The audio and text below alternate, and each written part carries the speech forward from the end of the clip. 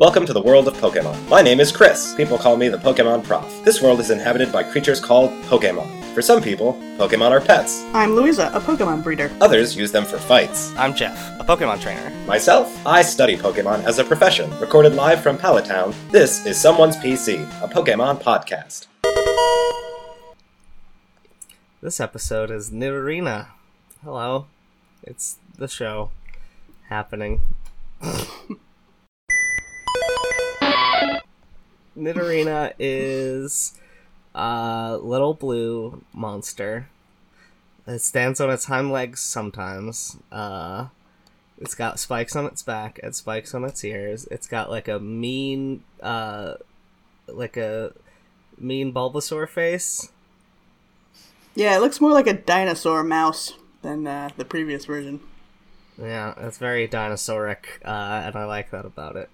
It's poison type, which is interesting, because it doesn't look particularly poisonous. Neither did Nidoran, the original form. It's also barren. You cannot breed Nidorina for some reason. What a way to describe that. Listen, I didn't make them that way. It says it's known to be a caring mother, which is strange if it can't have children. Yeah. I guess if it had children as a Nidoran and then evolved. That makes me uncomfortable because Nidoran female looks like a baby. Yeah. Listen, it's hard out there in the Pokemon world. Nidorans having Nidorans. Oh, boy. God help us all. Alright, I like Nidorina much better than I like Nidoran female. Yeah, same. And much better than I like Nidorino. I think Nidorino is disagree. gross, but we'll talk about that later. Yeah, disagree strongly. I like Nidorino a lot. But yeah, Nidorina is definitely better than Nidoran. I like that it's become bipedal. The color scheme just, I don't know, it looks... Everything about this guy is cooler.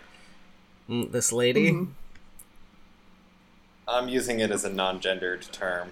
Yeah, that's not your choice to make. Fair. Whatever Nidorina wants me to call Nidorina, I will.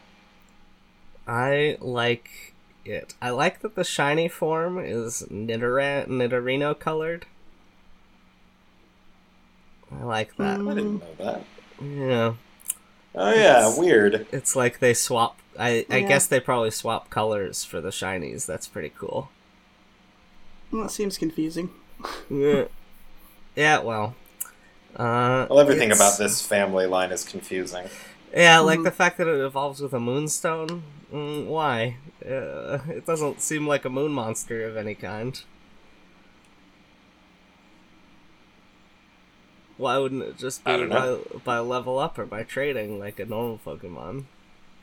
Is it because Nidoking and Nido Queen are royalty? Yeah, they're king and queen of the moon. That makes sense to me. Yeah. It tracks. I'm perplexed by this whole family of Nidorans. Like, they had the idea, like, ooh, what if Pokemon had gender differences? And then they just kind of didn't... They just made it these, and then later they were like, okay, but we're actually gonna. And then they made all the other ones. Yeah. Complicated things. These became an evolutionary, dead end. Yeah. The fact that they have to have separate... That there's two separate Pokedex entries for Nidoran because it's two separate species, technically. I kind of like that. It's a vestige of older, worse science. Like, when people thought different birds were all different species, but it turns out they're not. They just didn't know any better. I have some bad news for you. Birds are all different species. There's not just one not bird. Not all birds. Hashtag not all birds. I said it first. No. What a nightmare. So what do we think of Nidorina overall? I'm gonna give it a medium effective. I am also going to give it a medium effective. Yeah, I still agree that it's medium. Although I do like it a little better than Nidoran female. Well, that's how we feel about that. You can follow us on Twitter, PKMM Podcast. You can vote on our polls that I post on there every once in a while. Retweet us and stuff, please. Thanks for stopping by, and we hope to see you again.